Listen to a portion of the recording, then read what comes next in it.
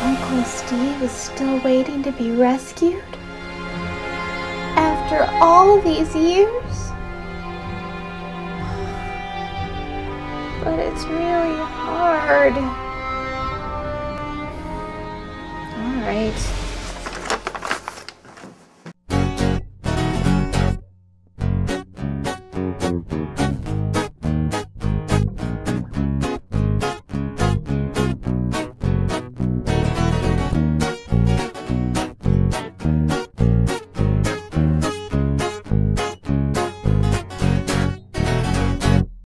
Hey everyone, Little Miss Gamer here this week to talk to you guys about a game that I've been playing for quite a few years now, and that is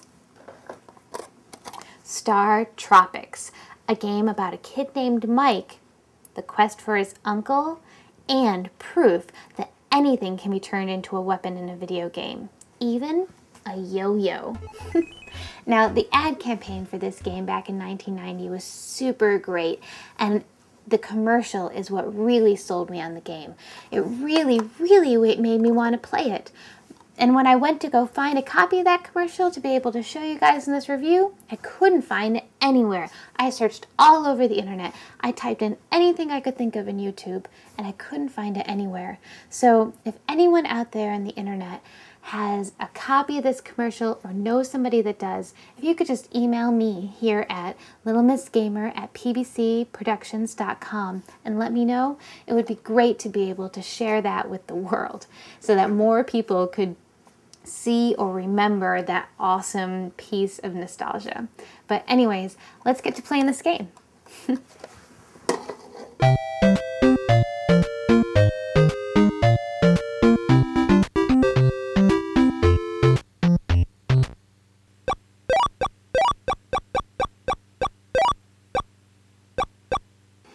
So here we go, Star Tropics, a game filled with mysticism, small islands, and the occasional glass of coconut milk. Now, you play Mike, a kid from Seattle, Washington, who is out to visit his uncle, Steve Jones, who works on this island called Sea Island. You take this helicopter as an excursion to his laboratory, and when you get to the nearest town, Coral Cola, you find out that your uncle, he's been abducted. And then in order to rescue him, you're going to have to make your way through all these mazes, caves, and tunnels, and the only thing that you have to defend yourself with is a yo-yo. You find out later from a message in a bottle that not only has your Uncle Steve been abducted, but he's been kidnapped by evil aliens. Evil aliens! Not nice friendly aliens that want to make peace and learn the ways of our planet. Oh no, he specifically writes evil aliens. The kind that want to take over our planet, eat us, or worse yet, hold Uncle Steve hostage until we can finally get through the game far enough to rescue him. The game starts out fairly easy. In fact, a skilled player can get through the first few levels pretty quickly. However, then the difficulty starts to rise, and you begin to wonder, am I ever going to save my uncle? As with a lot of games from this era, unlike games of today, it was ridiculously hard.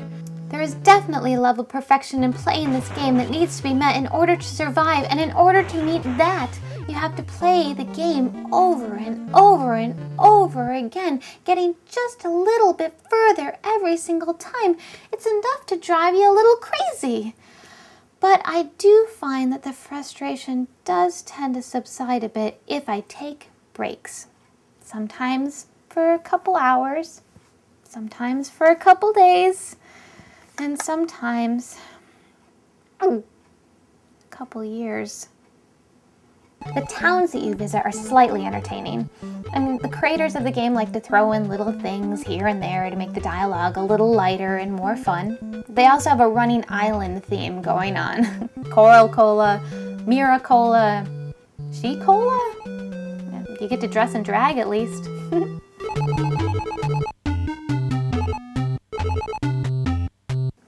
The enemies in the underground cave are fairly standard. They all have some semblance of a pattern that allows for weak points to be spotted. It's interesting to me that the enemies that you see in level 1, like the bats, continue to be a nuisance throughout the game, even as it gets into the really difficult levels. Easy to kill, but like a lot of things with this game, annoying to deal with. Now, don't get me wrong, it's a really fun game to play, but man can it get challenging. Well, at least there's save points so that way you can pick up where you left off. But even then, you're only starting at the beginning of the level, no matter how far you got. Other cool things about this game, you get to walk through mountains, you get to ride on a submarine, you get to save a dolphin, and you get swallowed by a whale. Now, I'm not going to give it all away, but those are definitely some of the awesome adventures that lie in store. And then there's the letter. Ah, yes, the infamous letter. Now, I happen to still have the original box that my game came in, and that includes the instructional manual and the letter. And I can also understand how frustrating it would have been if you had rented the game for a weekend, or maybe if you bought the game used and you didn't have this stuff. Because you definitely get to a part of the game where your little buddy in the subsea submarine navcom says, hey Mike, I'm ready for the code. Anytime you're ready, just take that letter, dunk it in some water, and then give me the code. But if you didn't have this, well, I guess that would be really difficult. But if you did have this, I'll tell you, that is so, so cool to have a tangible piece of the game. I mean, look, this is the letter from my Uncle Steve to me, Mike.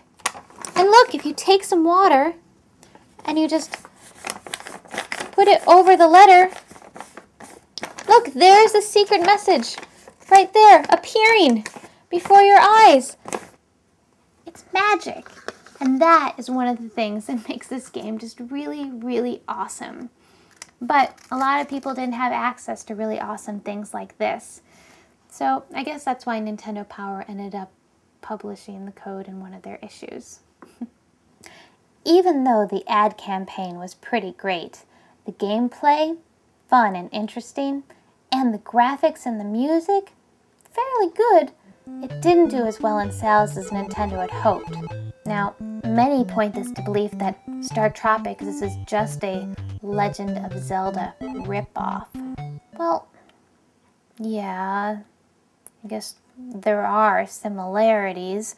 I mean, you have the Potion of Life, the big hearts, and even the intro screen is pretty much the same, but there are definitely some differences, and most specifically, the linear versus non-linear storyline.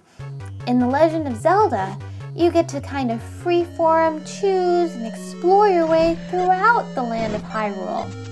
Whereas in Star Tropics, it is completely linear.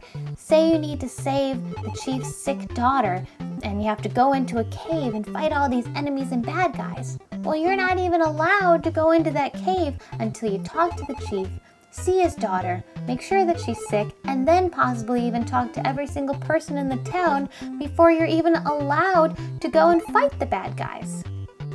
It can be a little methodical.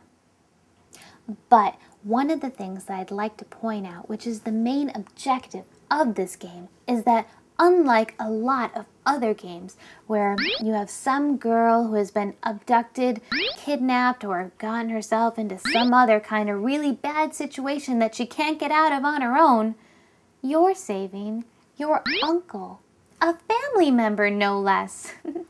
I mean, that is so cool. Yeah, for not playing into stereotypes and gender roles. So, if you haven't played this game before, I would definitely check it out. However, be sure to set aside a good chunk of time since you're going to be figuring out puzzles and mazes. Well, and most of the time just trying to get through the levels without dying. It is a game that requires a good deal of dedication. But if you keep at it, at some point, someday, you will rescue your uncle from the evil aliens. Just know it. Okay, let's go read some viewer mail. Come on. Hey everyone, Little Miss Gamer here this week from Rockaway Beach doing viewer mail. I thought it would be a perfect location for the Star Tropics review. We have a lot of responses from last week's Little Miss Gamer Gyros review about using or not using codes. So I'm going to read you guys some of those responses. From Pete. As today's prices for video games, it seems a waste of money to cheat your way through it. You might as well find a video of someone playing through the game and just watch it. You get the same experience and you didn't pay $60 for it. From Ralph. Thing is, when playing a game, people should never forget why they're playing it, to have fun. And I don't know about you, but I wouldn't have much fun with a game anymore if you have to play through 19 levels again and again just to face that one boss which you never seem to beat. Yeah, that's true. I have a very demanding job and cannot play as much as I used to and want to. So when I get stuck on an RPG or a vicious boss on a game like Devil May Cry 3, I seek aid. Be it a code or a guide, I simply cannot afford to lose as much time as I did learning every nuance of a game in order to dominate it. And it's a shame, because the feeling of satisfaction has never been the same. Even so, I still think you should never use a code or a guide before you tried the game at least a couple times. That would be pointless, and you'd pass on what could have been a great experience. Well, those are my thoughts on the subject. Let me just end by saying that I love your reviews and pretty much everything PBC Productions has done so far. Regards from Mexico, Cagius. Yay, Mexico. I love that we have international fans. It's so cool. And thank you all so much for writing in and telling me your thoughts about codes and using them versus not using them, and the Game Genie and all those other kinds of things. It's really, really awesome to be able to hear all your thoughts, and these are just a handful of some of the people that wrote in. So definitely keep the viewer mail coming. If you have any questions or game reviews, let me know. Write to me here at littlemissgamer@pbcproductions.com. Don't forget the hyphen in between PBC and Productions. And I'll see you next time. Keep playing.